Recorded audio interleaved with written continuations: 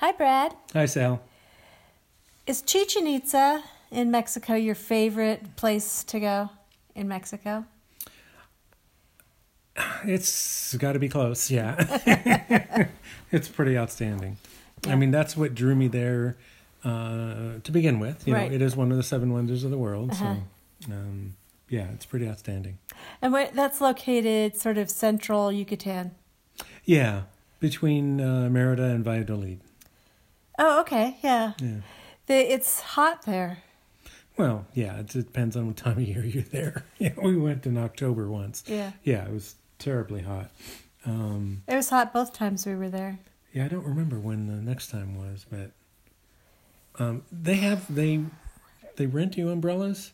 Yeah. And that's a fabulous way to do it. Nice big umbrella.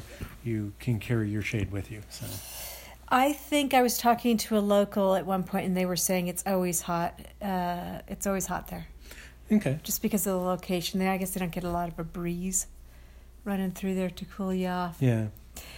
It's a big site, and it's very touristy. It's probably one of the top Mayan sites in Mexico, I would guess. Yeah, because all the tours from, Playa del Carmen and all the, the hundreds of resorts there take buses out to see it. It's a 3-hour drive from the main drag out there. So Everywhere, right? Right. So, well, yeah, I mean, we did that once. I would not do it again. Yes, So- I would not do that again. We did a tour. Yeah, we did a tour. Yeah, no, I would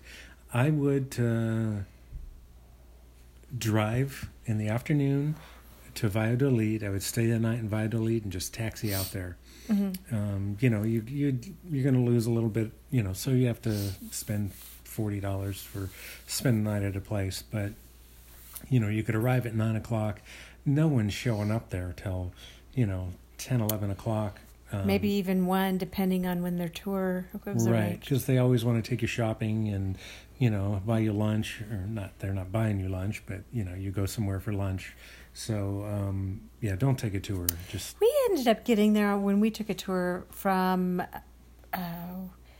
wherever we were at. The Grand Mayan, The Grand yeah. Mayan, which is in Playa del Carmen. yeah, And we didn't get there till 1 in the afternoon. right, And it was very annoying because it was super hot. It was packed with tourists. yeah. And then we didn't get nearly enough time to explore the entire site after our guide showed us around. Yeah, we had an hour-and-a-half tour, which was really nice. Glad I took that.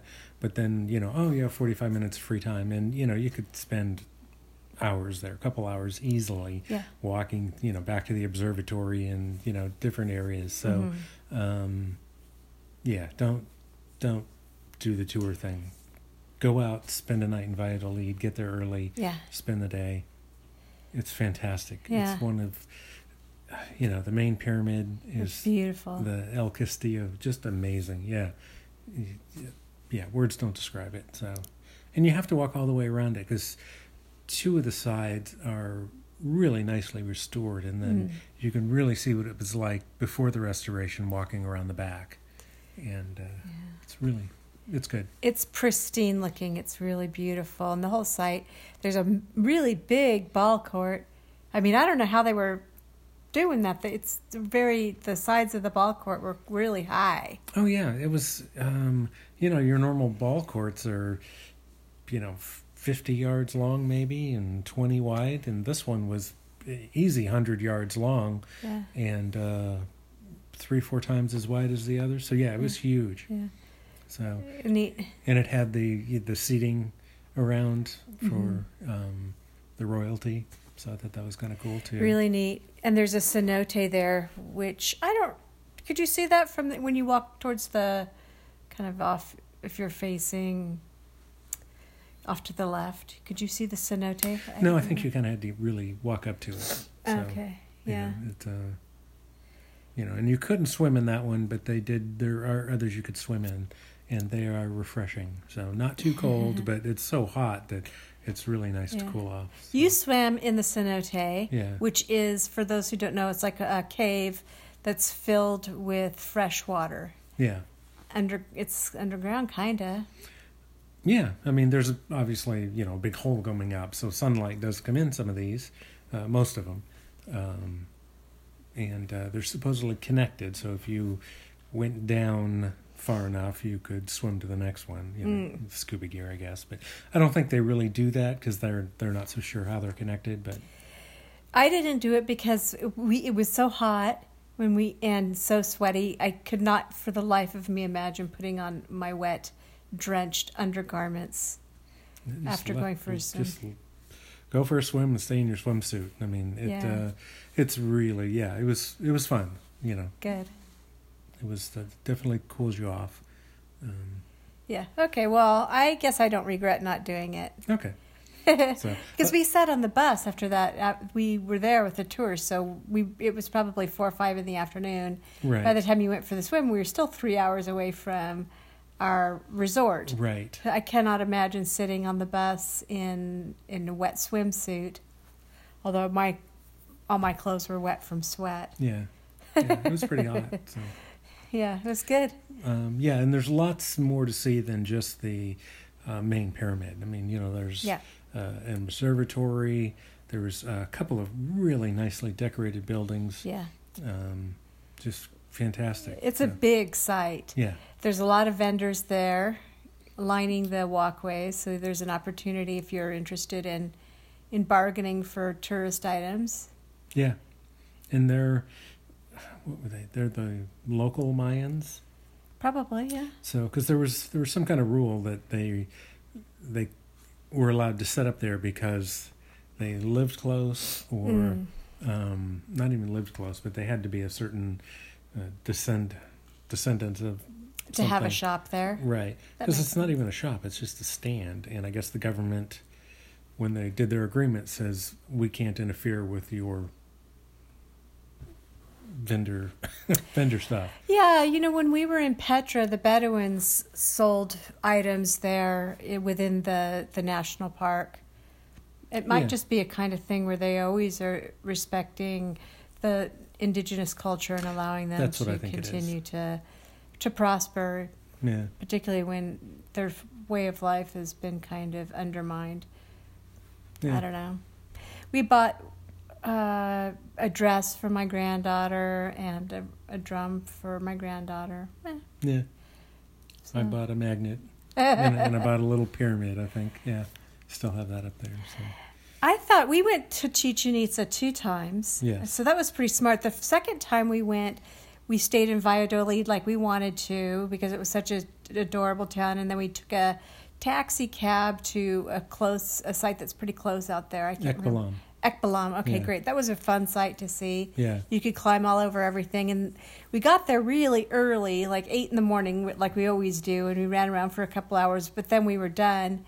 We found a guy who would take us in his taxi to Chichen Itza from there. And it was probably a 45-minute drive to get there. And it was really crazy affordable, like $15. Oh, I don't even think it was that much. Yeah. But yeah, it was good. So...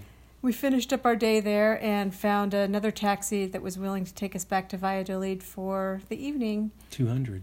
Because the one of the taxis guys, everyone's 300. Like they're trying to, I don't know, make it.